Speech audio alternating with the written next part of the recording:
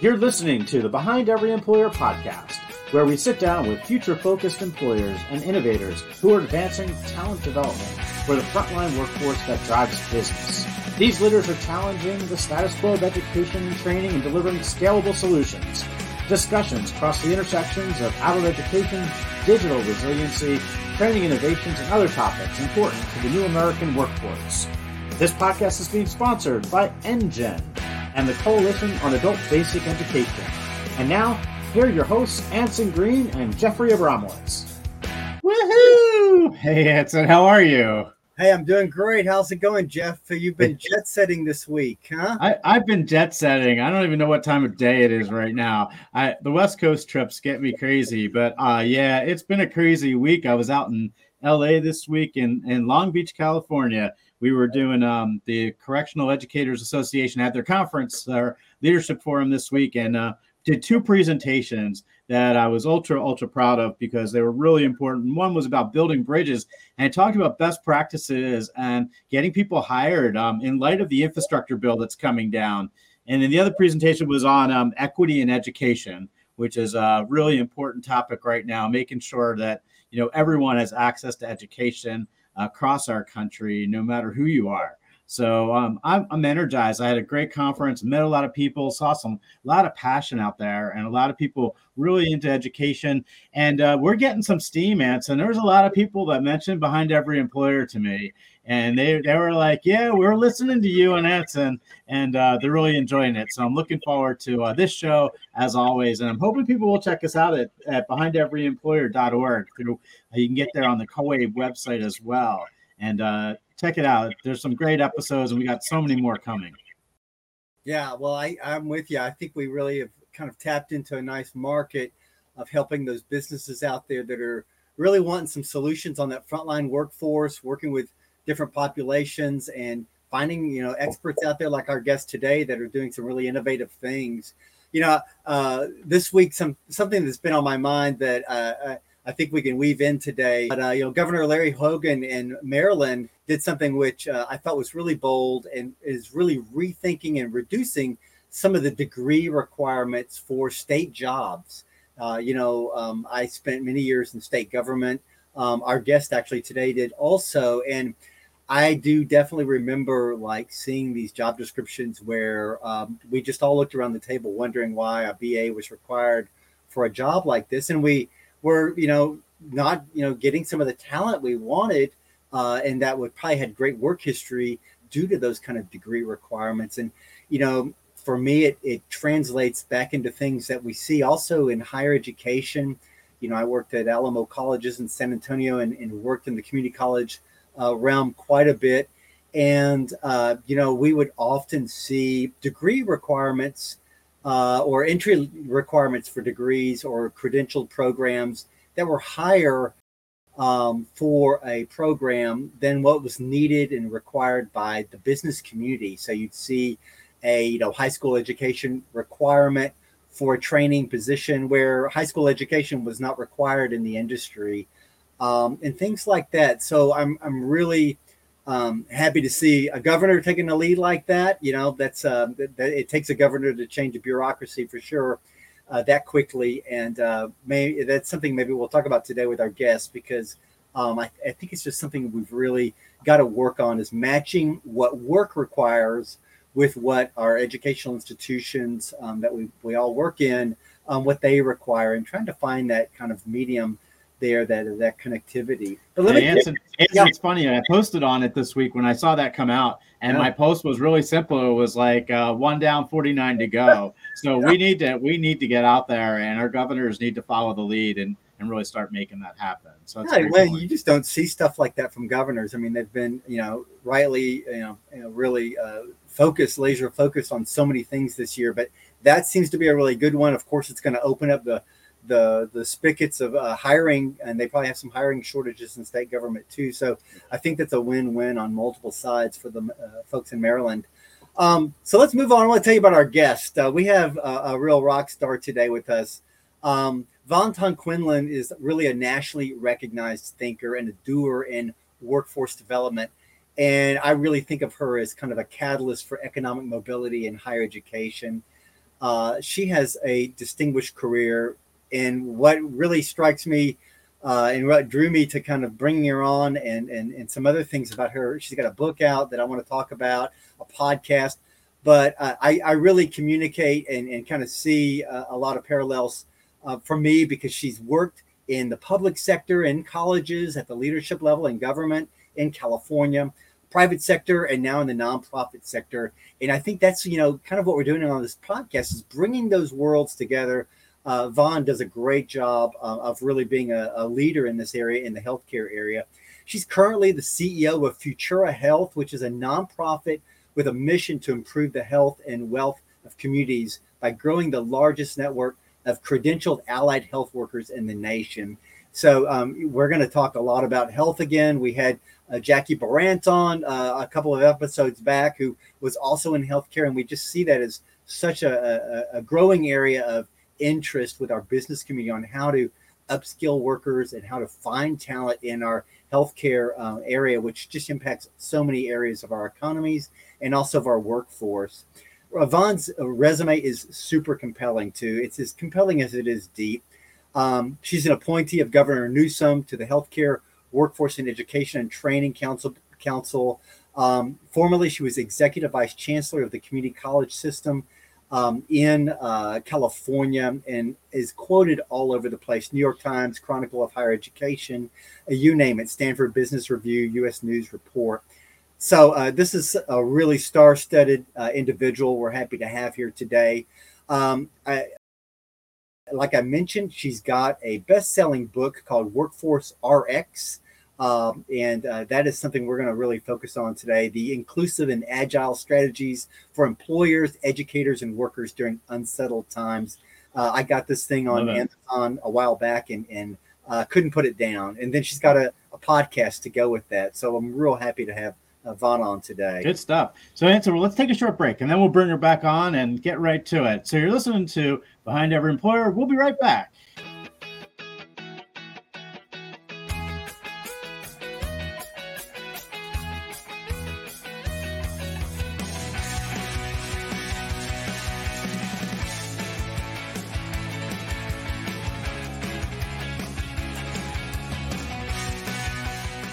Well, thanks so much for joining us today, Vaughn. We're just so excited to have you today. Our paths have crossed in direct and indirect ways.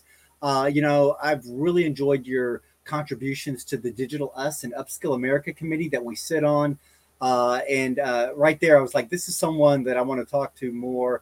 And it was right after that, I think your book came out, and I'm like, okay, here we go. We're going to get to dive in even more and find out what Vaughn's all about. But I first want to just kind of have you tell our listeners about yourself. You've got a really compelling background that you describe so well in the book, but tell our listeners something about yourself, and then I want to hear more about like Futuro Health, but really about yourself and your experiences both in the public sector and corporate America, please. Well, thank you, Anson, and thank you again, Jeff, for welcoming me onto this podcast. Well, you had asked, like, tell us a little bit about yourself, and Mm-hmm.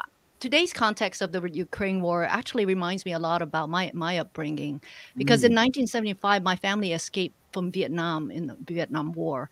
And ever since then, I've been so grateful that there has been opportunity made available to me, largely thanks to the education opportunities that I've gotten.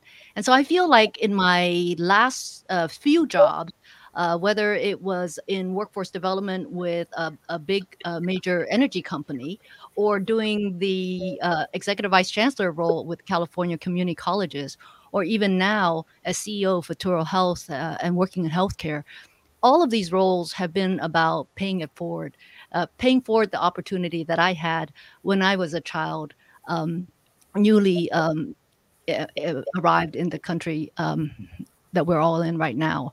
Right. So, this is what motivates me to come to work and do this workforce development work. Fantastic. I remembered in the book so much too, something that came through related to your story is, something about this entrepreneurial drive for change.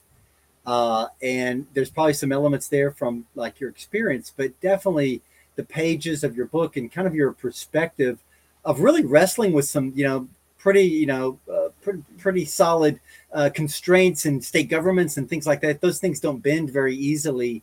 But I think that's something where you have this pure vision of really pushing forward for something different, and really with the eye of the communities that you're serving. So tell us a little bit about Futuro Health. It's a very unique nonprofit specializing in healthcare and allied health jobs. And we're going to talk more about allied health, but just tell us, how did Futuro Health come about, and a little bit about the history of it. Maybe I could just give a little bit of context. You talk about my background and how it motivates me. Mm-hmm. And when I was at the energy company, I was actually right hand to the CEO. And I kept hearing from the operations that they could not find diverse quality candidates for these jobs that they had on the front lines. And these were jobs that paid so well. They were $60K and up, and with some tenure, you could break like $200,000 with less than a bachelor's degree.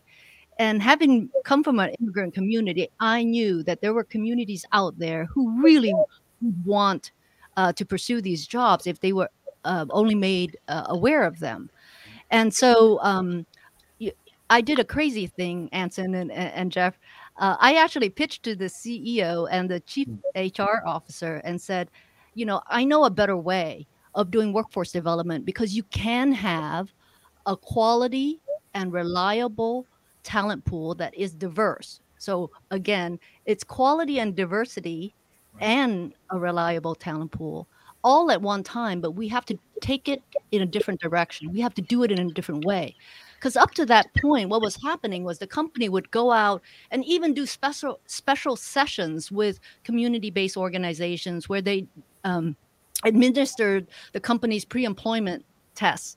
And they were lucky to get 1 out of 30 individuals, one candidate out of 30 individuals who would pass the written test.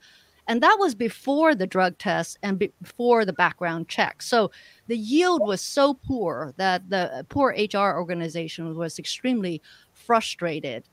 And so knowing that, I said, well, there's another way, but we're going to have to do this with the education institutions, specifically at that time, the community colleges, because these jobs in particular that I'm talking about required more than a high school degree, but less than a bachelor degree. And so the primary engine would be the community colleges. Mm-hmm. And I have to tell you, it was that, having pitched that to the CHRO and the CEO, I have to say that was my moment of falling from grace, because I was on the 29th floor, which was the executive floor, which were all glass. I had glass doors out, glass windows surrounding me with a beautiful view of the San Francisco Bay Bridge. And then I fell to the second floor in HR, where it was actually dark and dungeonous with no resources around me. So what a contrast. But I just believe so strongly that these jobs were attractive jobs if only we approach workforce development in a different way. And I set about proving that model, proving to the company that can be done. Now, you talked, Anson, about tackling bureaucracy. I think in all cases, you have to slay dragons, right? And it's not just limited to the public sector. And even though I was for that period of time in the energy company in HR, doing what the CHRO wanted and the CEO wanted, some of the toughest bureaucracies that we had to cut through was within HR itself, because you were challenging existing practices in order to bring a different type of pipeline into the company. And not only that, but we also had other employees who, for example, I had a gentleman call me, and he said, well, I'd like my son to get into this role. And I said, well, tell me about your son. These are very physical jobs. He said, well, my son is wanting to go to art school, and I want him to have this job instead, and so that he could grow up like me. So you're dealing with a lot of very complex dynamics within the company and having to push back against that. But again, if you want a reliable, quality, and diverse pipeline, it can be done, and it can be done with some intentionality. And the best news is that the playbooks exist. Yeah. So once again, here I am at Futuro Health. We're a nonprofit. Um, and we were founded because of a similar conundrum, which was that here in the healthcare sector, um, we have a shortage of a very severe shortage, not only at the doctor's level and the nurses level, which are occupations we all know around the dinner table, but in the allied health area. So 60% of the healthcare workforce across the country are these allied health roles.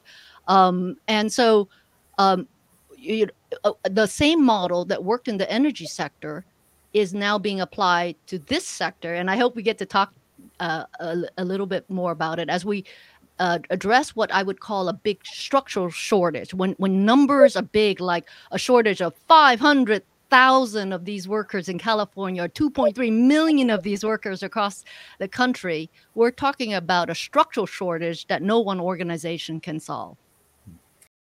Yeah, I agree. And I love the focus on allied health. I mean, that's something I think just about everybody's familiar with. I want you to tell us a little bit when we say that term, like what are the job positions? Because I don't know if all of our listeners are familiar with allied health as a name. But when you're talking about that, it's definitely not your RNs and your doctors, as you mentioned. But tell us about that workforce, because I always think of the healthcare as definitely one of the occupational sectors where you really do have a very clear career path from really entry level jobs as orderlies and people even in the commissary and in environmental services that can move up into patient care. But talk a little bit about those jobs in allied health that you're talking about, where there's big vacancies and big opportunities. Sure, Anson. Healthcare is unique in that it's highly credentialed in terms of movement in and movement upwards. And so let's visualize the allied health jobs this way. If we were each driving home, and hopefully this doesn't happen, but we got into a car accident. Everyone who touches us, from the paramedic who drives up in the ambulance to the medical assistant who begins to check us in, to the x-ray tech, basically everybody who touches us, minus the administrators, the doctors, and some types of nurses, the rest are allied health workers. And so again, 60% of healthcare and what we experience are these allied health workers. There are also roles that are non-patient facing. For example, the health IT, the persons that doing computer support, that's doing your telehealth. For example, if you're going to do a telehealth session, the ones that troubleshoot your technology. Right. There are so many roles in healthcare that they're little cities of their own. Fantastic. Yeah, I want to decode this a little bit more and turn to your book a little bit, because there's just so much in there. I bought it off Amazon. I give you a rave review. I think a lot of us, because I saw so many parallels. I've worked in state bureaucracies, I've worked in colleges, and now I'm in private sector. And you've got the same story in very different ways. So I think for our listeners, one thing I would say is, the book itself and where Yvonne's coming from may be, in some ways a healthcare story, but it's way broader than that. And these are best practices and kind of models that carry through to any sector. And that's what I think struck me about it for sure. But in your book, you help really decode best practices in workforce development. And there's just so much that resonated for me there. But this is definitely a space that I think our listeners grapple with. So in creating Futuro Health as an organization, did you put into practice any of the solutions that you have in your book? Oh, absolutely. One of the concepts that I had is that, solving these big workforce shortages, it's a team sport and it's not an individual sport. Yeah. So when I'm challenged with a question mark like, oh, how are we going to close the gap or solve the shortage of 500,000 allied health worker, clearly the solution has to be something at scale, right? With attention to diversity, but also agility, because the pandemic really just did a curveball into this industry and shifted a lot of skill sets quite a bit overnight. So one of the things that is playing out to be really part of our success, from being able to go from zero to over 5,000 students served in just the 2 years alone, in the 2 pandemic years, where basically people have been unenrolling and choosing not to attend higher education. Really, I mean, we're losing so many students from higher education, especially adults. It was extraordinary that we were able to bring uh, uh, adults back into education. So, our demographics, just so you have context, is average age is 30 with 80% diversity. And we broke 52% multilingual. And in healthcare, it's really important for health outcomes that you reflect the communities that are being served. So now, in order to do that, we decided that it was, we had the option to become a higher education institution and get accredited. But what I knew was that, we wouldn't solve a problem of this scale by 25 seats at a time, where you can do 25 seats, 25 seats, 25 seats. That's just not going to add up. So instead, what we did was we built an ecosystem of education partners. Clearly, they had to be quality, that the programs were quality, and instead enlisted those partners to deliver adult-friendly education.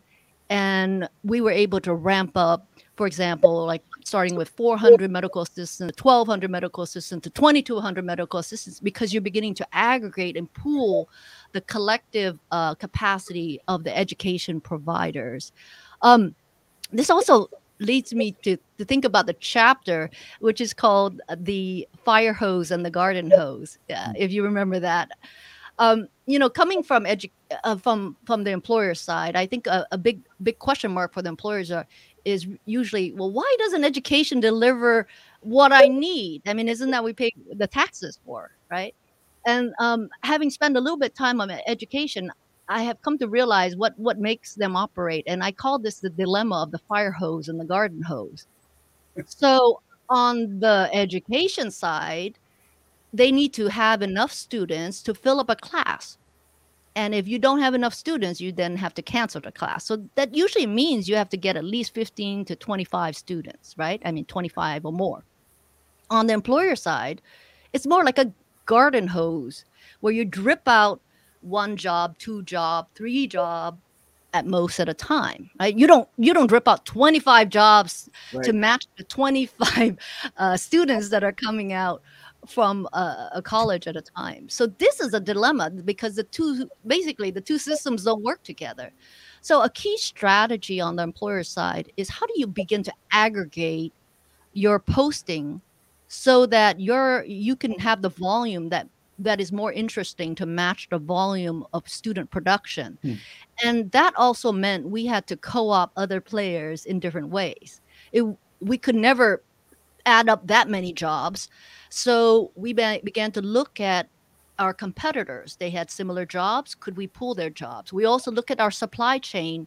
And because we were the big company, we had a lot of smaller companies, for example, like the tree trimmers, who had similar aptitudes, but they didn't have HR people to do workforce development, for example. So we began to add up their jobs along with our jobs, along with competitor jobs, and then you could get the volume. And then it became much more interesting to have for education to be responsive to us, because then it was more worth their time. So that's an example of decoding what it means for education and business to play together. Yeah, Vaughn, it's. I just want to jump in for a second, because it's something that's so important. I think that we don't do it enough, is really marry that employer and what those employers' needs are, and really be teaching to that. I was just telling Anson earlier that we own a college, a technical college, and we have a partnership with CVS. And CVS went in and built us a whole pharmacy, so that our farm tech program, the students are learning exactly what they need to run and work in a CVS pharmacy. And those are the kind of things that you're giving them, that skill set and that experience, but you're really teaching them to the needs of the employer. And more of those marriages have to happen across the country. So I'm really glad that you're raising the spotlight on this, because it's really important. I'm just curious, like, what your secret sauce is. Like, how do you develop those relationships? Well, let me give you the welding example. So our company used to, my energy company employer used to have a group of 120 welders, and they were state-of-the-art welders. They were not just your hobbyist welders. They were the ones where, if you imagine like these big pipelines, they had to hang upside down and be able to weld under the rain. So it was a very difficult task. Well, through the last decade, the company didn't really need to hire welders, but then all of a sudden there was an aging out of this population, and all the relationships with the colleges had atrophied. So those programs had shrunk. So, usually when a company reaches out to a college, it'll be somebody that they met at, for example, a Rotary dinner, or Elks Club lunch, etc. But it's usually not the right person. So locating the right person, because you're looking for a college that is not only interested, but they have the competency and they have the capacity, right? So they have to have a faculty that's willing to do it, and that they have the time to do it. And that's usually the starting point. So in a way, you have to shop around and find that. So we looked around all over the place, presented three options to the supervisor, and he picked one. And of course, that curriculum still had its shortcoming because it was strong on welding, but not so much on the arc welding. Well, what do? Two things. One was we subsidized just a little bit the some funding to augment salary for the faculty, and then the second, we've invited all of the faculty to spend some time in our state-of-the-art training center, and they picked up that skill set. So from there, they were able to create a capstone course in arc welding that not all students pursue, but for those that wanted to work with our company, they went through the regular welding program and then added that summer capstone, and then they were day one ready at the end of that program for us to hire. So that's an example of how you build up the capacity of the education system to deliver exactly what you want. Yeah, Vaughn, I want to jump in 1 second because one of the things that just occurred to me too is, we're talking about scalability, and there's so many people in our country that don't have those basic educational skills to get to that point. You talked about the percentage. I believe it's almost like 67% of all jobs in the next 5 years will require more than a high school diploma, but less than college. But we can't get them to high school yet. We struggle in our country getting that literacy level up to a point where they get that HSC, that high school equivalency, so they can make the next move. And I'm wondering how you address that issue, because that's really a large pool of people in our country that fall below those literacy levels that get them into the high school level. Well, Anson and Jeffrey, you live in this space, right? Yeah. And what's been shown to be more effective is that adults learn much better when it's in context of work. Right. So, I'll just give you an example. When we were interested in rolling out digital skills for our maintenance crew, if you were to call the class Digital Skills 101 or whatever you want to call it, Computer Skills 101, nobody would attend. But if you called it, back then, it was repackaged to be called Fundamentals of Electric Vehicle Maintenance. And those skills were embedded in that course. Everybody attended. You see how that worked?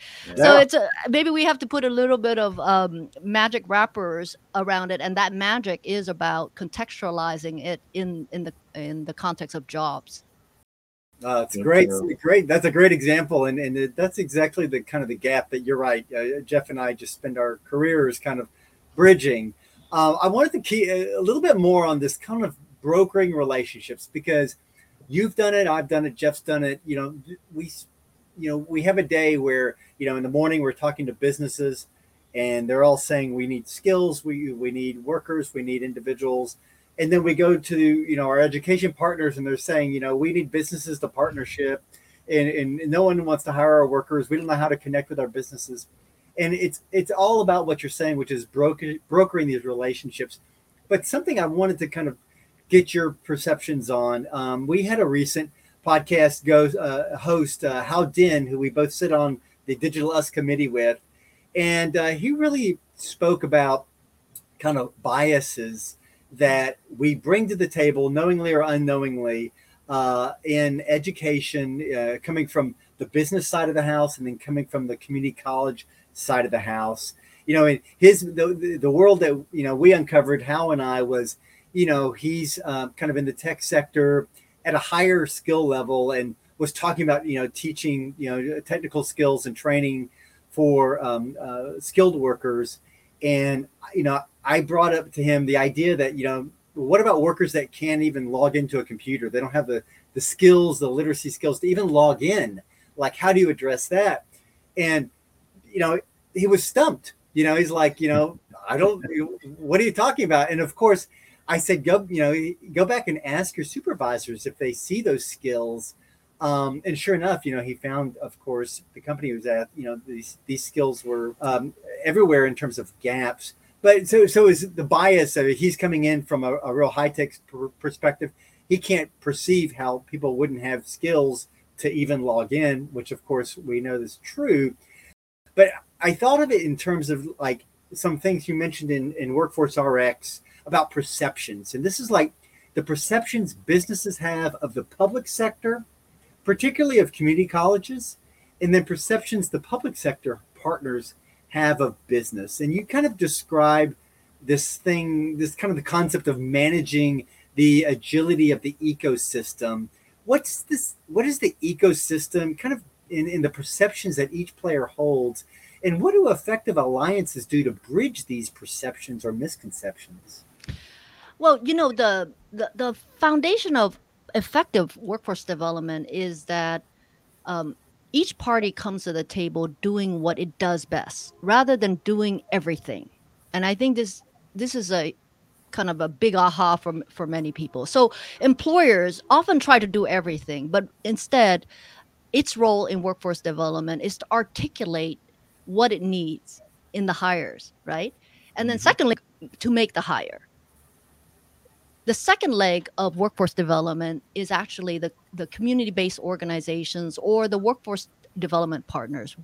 What are they good at?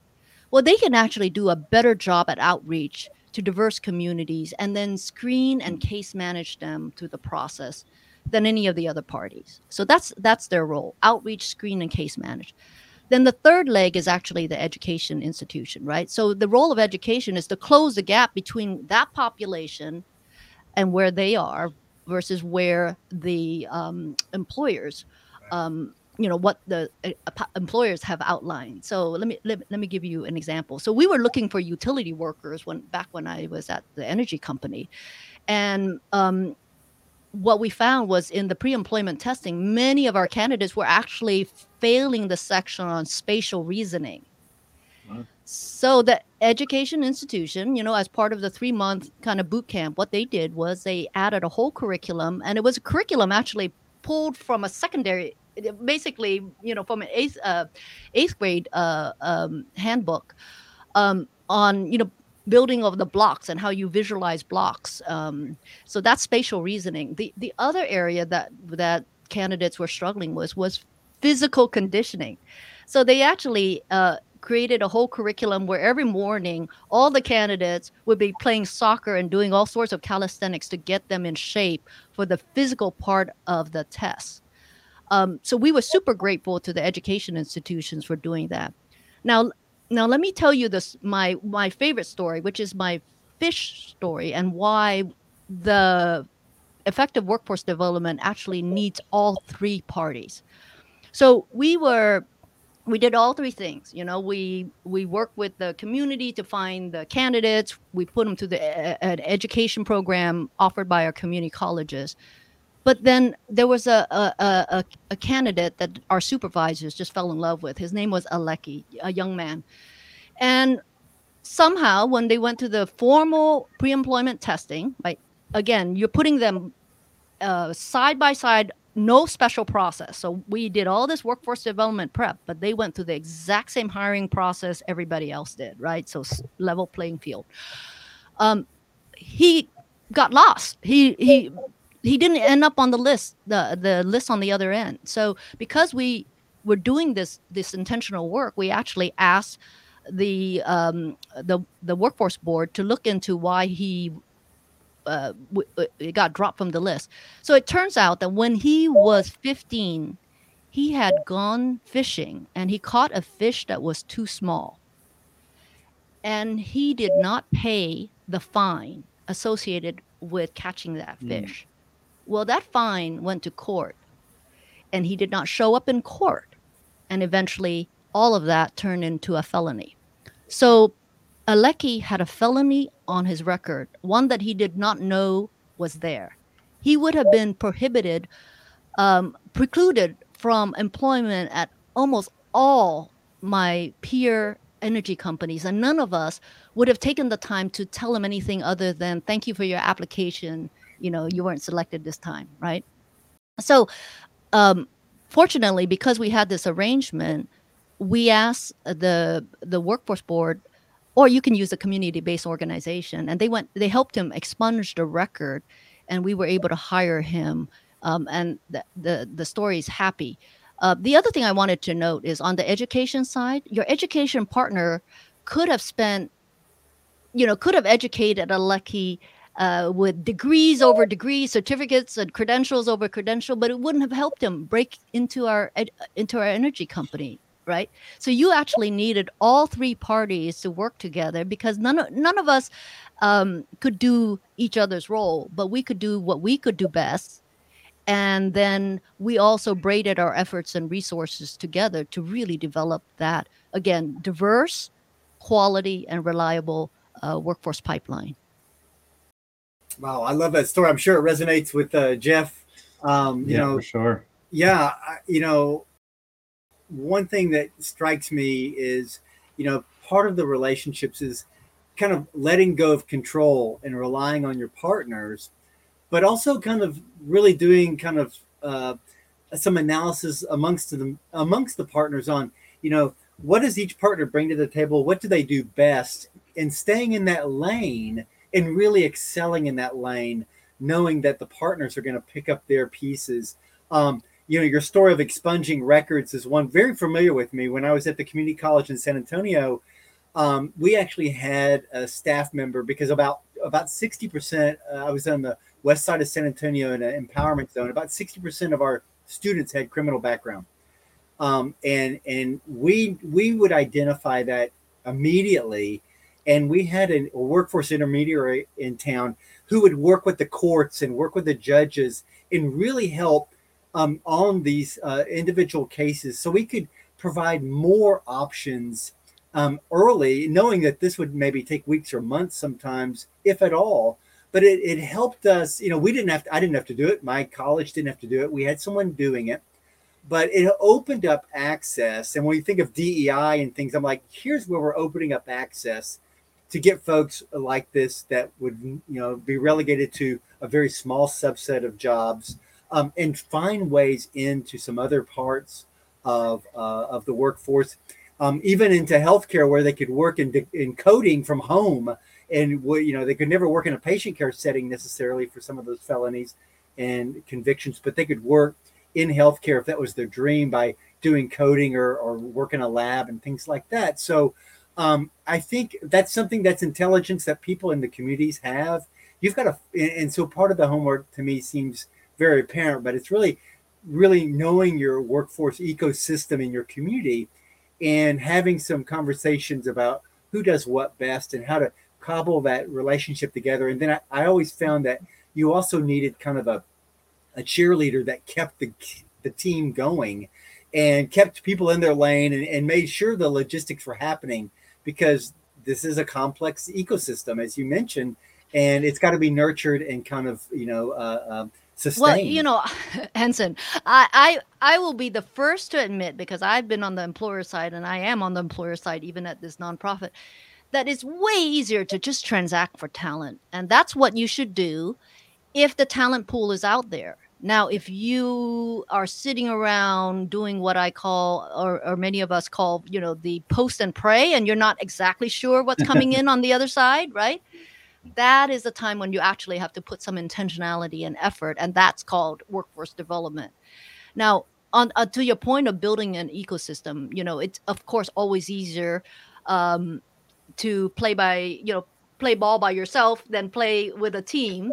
As I mentioned before, I'll tell you, it proved so helpful on our agility, even in the founding of Futuro Health, because we launched, and 3 months later, the pandemic hit.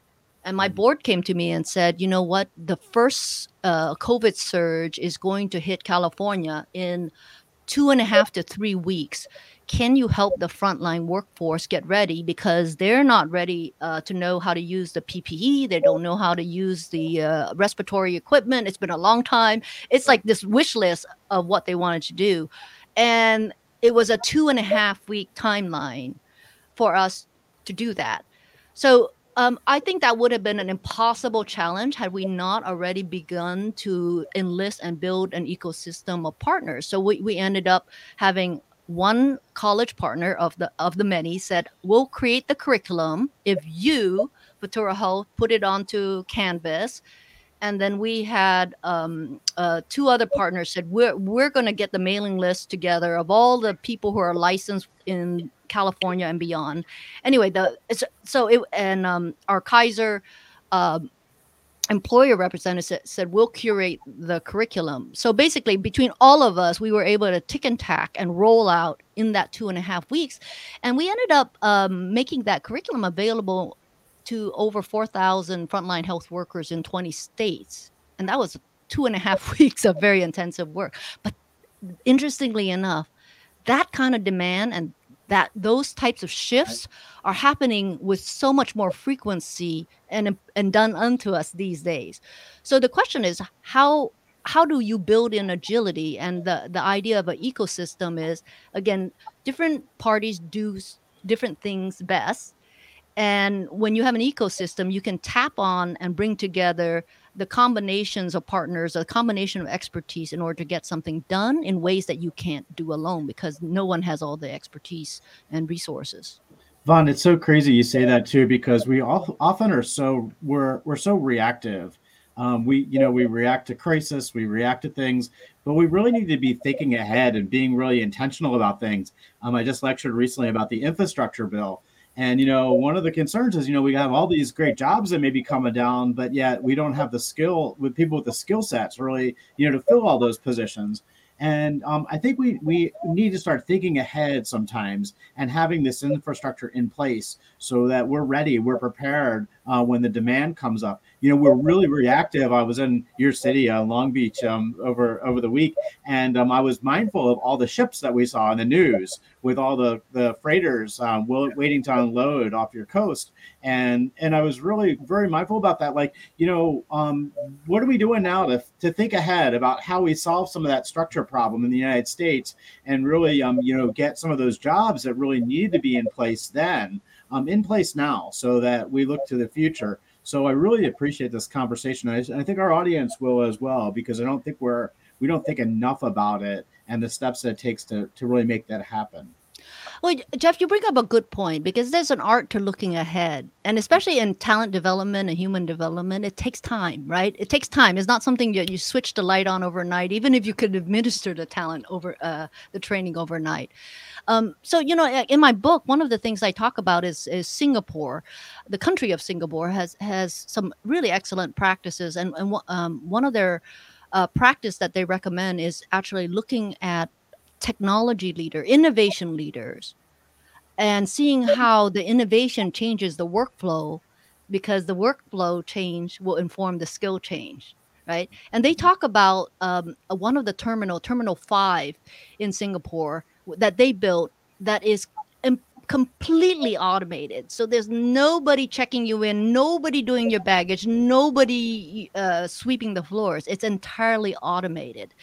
And to watch that operation and reverse engineer the workflow and reverse engineer the skill sets. One thing, for example, you could see is that it's the robots that are being deployed to sweep or clean the terminal is being done so through a central terminal. And so there are people watching those terminals, right? And watching the deployment. So then who are those individuals and what are their skill sets? Similar thing is happening in the future of care. We know that care is likely to shift out of the hospitals to move into the home because people recover better. But now when you think about it, well, what does that mean? Well, that means that you have to have the clinical skills to go into care, as well as the interpersonal, right? But then all of a sudden, when you're in the home, now you have to deal with technology, troubleshooting somebody's technology. And then you're traipsing around, and there's a lot of cultural issues that you are going to have to navigate the home. So is this like a Best Buy Geek Squad combined with a set of clinical skills? And as you can imagine, they don't often come in the same person unless you are intentional about developing that pool. So again, you look at these signals and you can actually extrapolate backwards. What does it mean in terms of the skill sets that you have to begin seeding today? And then don't forget, you need to seed these skill sets into your education partners so that they begin the pipeline earlier rather than all of that burden falling on you, the employer. Right. I love that focus on kind of innovation in terms of just like, how does it change the perceptions of our jobs? I'm in manufacturing, which has, been going through an automation, trend for decades now. But it's really getting much more kind of accelerated, I think. And, the big question I always hear from schools and trainers is like, what is the technology? How do we train on it? They're very focused on like the actual equipment. And I'm always thinking, for these workers that have never worked with technology, part of the first phase is, getting comfortable working around a robot or, not being afraid of that technology. It's not about using it at all, but there's this kind of psychological phase you go through as you get introduced to a new, realm of, innovation that'll make your work safer or more effective. So definitely we see these things, impacting our frontline workforce all the time. And, the digital, I think the pandemic has really thrust us into some new ways of thinking about work, as you mentioned, as in the healthcare setting, as well as, of course, in the education sector. I wanted to kind of pivot here and talk a little bit about the investments that employers themselves are making in education. We see real big investments from big name companies in the education sector. But I want to begin, before I get there, and talk about something that you mentioned recently on a podcast. And it's something that is definitely a tear I've been on for many years and really wanting to kind of think about what we can do about this. And it's really the challenge of remediation in the community college system. You were talking about California, but in general, we know this is an area that is just really, really impacting higher education. And just to clarify for businesses that are listening, we're talking about remedial education or developmental education. They call it different things in different states and communities. But these are essentially, your high school graduates that are leaving high school, or sometimes you're returning adults. But before they can really get into the training program of their choice to find their dream job, they become kind of mired in sometimes years of remediation, reading classes or writing classes or math classes to get to a level that is needed for them to be successful in those jobs.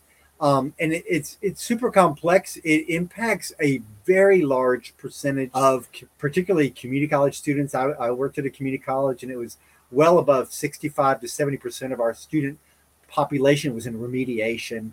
And you mentioned, Vaughn, in one of your podcasts that you guys in California had done a review and found that, the chances of an individual that was going into college, getting out if they had a year of remedial classes was basically nil, and what it ends up resulting for our communities is massive amounts of student debt. Our student debt is 1.75 trillion right now. A lot of that is remedial. And then students and they drop out with nothing. At the college I was at, I remember in the early 2000s, we did an analysis. And if we saw a large number of our students that were in remedial math, writing, and reading. They had a less than 5% chance of going into a college credit gateway course, an entry course at our college. And so it is a massive problem. But when I see businesses making big investments, I wonder, like, do they know that maybe they're also investing in lots of remediation? You know, they may be wanting to see like an outcome soon. But I think there's just so much work to be done in the space of analysis of skills and expectations of what can be achieved in a possible period of time for workers. And I hate to, put a wet blanket on business investments in education. Would never do that. But it's about it also becoming an informed consumer of like where things are going and how we can kind of build better models in partnership with our schools to close that gap. But what's your advice to employers out there that are making these investments? They want to dive in, but we also want them to kind of be better informed about ways that they can also contribute to closing that skills gap. What's your advice there? Well, again, if we focus on what we each do best, what's helpful for employers is if, for example, Amazon Web Services, everybody wanted to hire those with cloud computing skills, to make their curriculum available, or the latest knowledge available through the education network, then allows education to generate that skill set in a more real-time way, rather than the employers falling on the employers to close that gap. Now, in this area of remediation, I think, as you've said so well, it's really bad news. It's really bad news, right? When I started with the California Community College, we had a student success task force, and it was very clear that the finding was if a student was in remediation for more than a year, they would just never progress. So it's the strategies need to be evolved, and I sure hope the adult education community and COAB, will continue to push that frontier. For me in the work that I'm doing, knowing that as a background, I'm actively seeking alternative solutions. So how do you on-ramp adults, for example, into allied health careers when, for example, they don't have the confidence with regards to their skill set? So where I invested was instead a coursework called English Readiness for Allied Health. So it's building their confidence to ramp into the vocabulary that's needed for allied health career. And so that was, again, very specific to the job, the occupation, and so therefore much more motivating, because again, most adults don't have the persistence and time to be able to spend years and years in remediation. So what I would encourage is, even as employers are finding different strategies that are effective with regards to remediation, to be able to share it with fellow employers and then share it with their broader ecosystem in the workforce, and then asking each of your partners in the workforce side, whether it's education or your community-based organization, to begin adopting that practice, right? And so just to really make a point of this, I did 3 pilots in my first year of workforce development ever, and that was with the energy company. Thank goodness I did more than 1 pilot, because the first pilot was nothing to write home about. We only had a 55% completion rate, and we scratched our head because the formula why didn't it work. The second one went up to 76 because we had a slightly better case manager.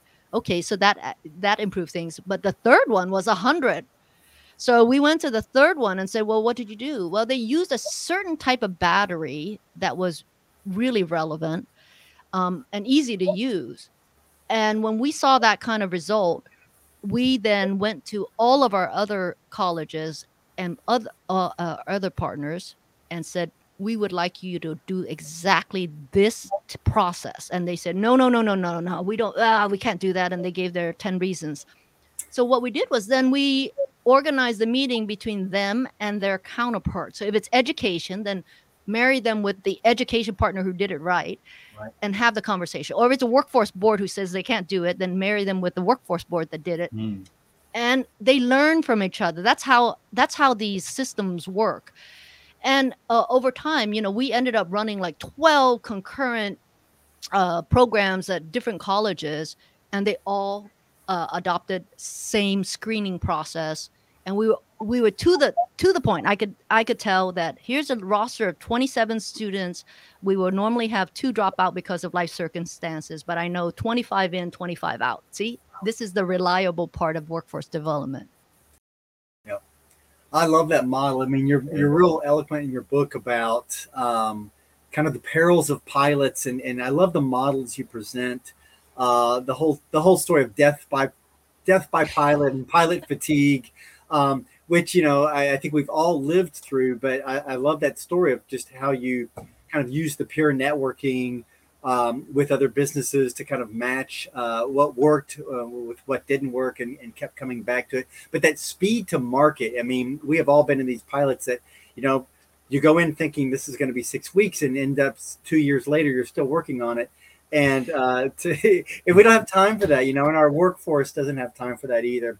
Well, this has been such a great conversation. We're going to take a quick break here, and I'm going to turn it back over to Jeff here, and then we're going to come back for our lightning round. You got it. We'll be right back. This is Behind Every Employer.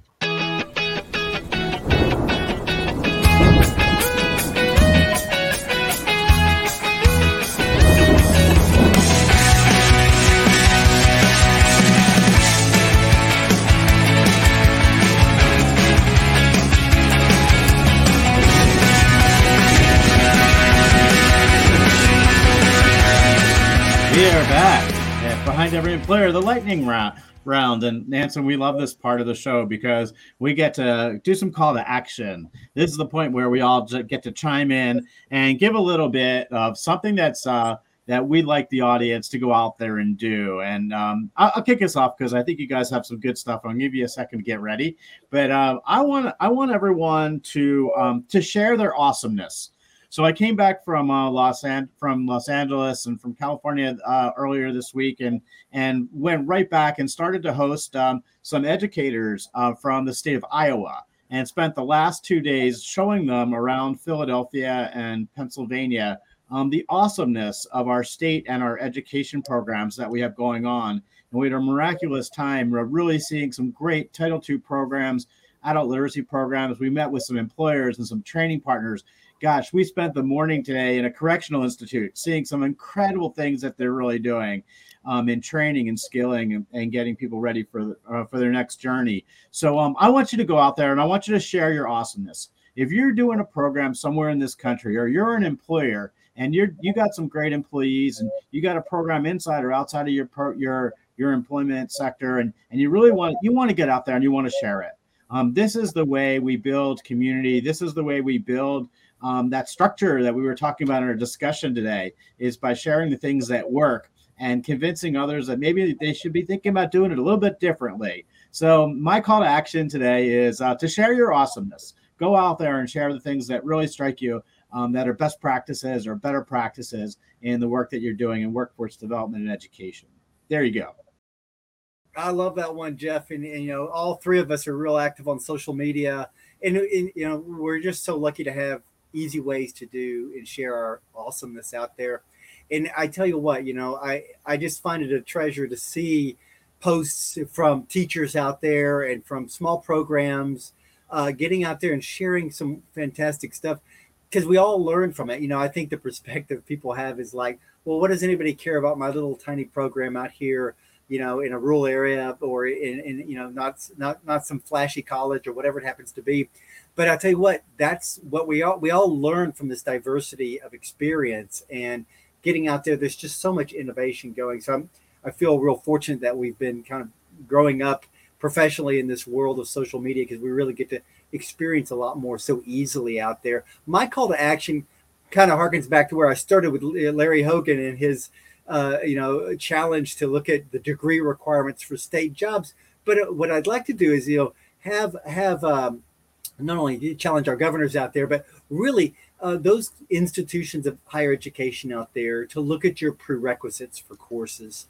I just feel like, having really been mired in that for years at a community college, there was so much work to do to really rethink. And what it means is what Vaughn has been kind of really showing us best practices in today, but it's about talking to our business community and finding out what those skill needs really are, what those prerequisites should be, what does the business require, and really rethink some of that. Because when we look at remedial education, which we were just talking about before the break, and we will look at our available workforce, we've got to find every way to bring opportunity, and we can't put in artificial barriers that aren't even relevant in the marketplace. And we just see that over and over, where our skill requirements in college technical programs sometimes are higher than those in our business community that will be hiring the graduates. So my call to action is to get out there, if you're in higher ed, and really take a look at those things and call your assumptions into place and talk to the businesses to kind of revise those requirements where it's possible. Vaughn, what is your call to action for our listeners? You've been such a great guest today. Well, Anson and Jeff, you both pose great call to actions. Mine would be around the fact that we have so many possible futures, and our listeners should know that the future is ours to choose. And if we don't like the current situation where 40% of American households have less than $400 in their bank account, and that the wealth is so concentrated in just a few individuals, we need to rethink our economic and human infrastructure, especially as work gets more fragmented and gigafied, by looking at not only the training and education side of our infrastructure, but also to think about structures like worker co-ops or other types of structures where there's worker ownership and voice being created inherent in those structures, and that allow workers to continue to have assets like access to training, access to healthcare, access to retirement. Yeah. What are those structures? We need to rewrite or create what will work for us as we continue to evolve into the next economy. And that's the future I hope many of our listeners will choose. Oh, I love it. It's just so inspiring. Absolutely. Well, Vaughn, it's just been a joy to hear your insights. Please tell us how our listeners can connect with you, a little bit about your book and your podcast. Oh, please find me on whatever podcast channel station that you listen to, Workforce RX with Futuro Health, Workforce RX, and coincidentally, the same name on Amazon. So my book is called Workforce RX. Again, it's not just about healthcare, but it's all the playbook, the proven strategies for unsettled times. Amazon or, frankly, any bookstore that where you normally go. Fantastic. Well, you're the doctor of Workforce RX. We loved having you today. And I want everybody to go out and check out behindeveryemployer.org, our website. And we really look forward to our next podcast. So just everybody stay tuned. And Jeff, take us out, please. You got it. Take care, everybody. You're listening to Behind Every Employer. You've been listening to the Behind Every Employer podcast with Anson Green and Jeffrey Abramowitz. This podcast is sponsored by the Coalition on Adult Basic Education. Check us out on coaid.org, on the COAID YouTube channel, on Spotify, Facebook, or Instagram.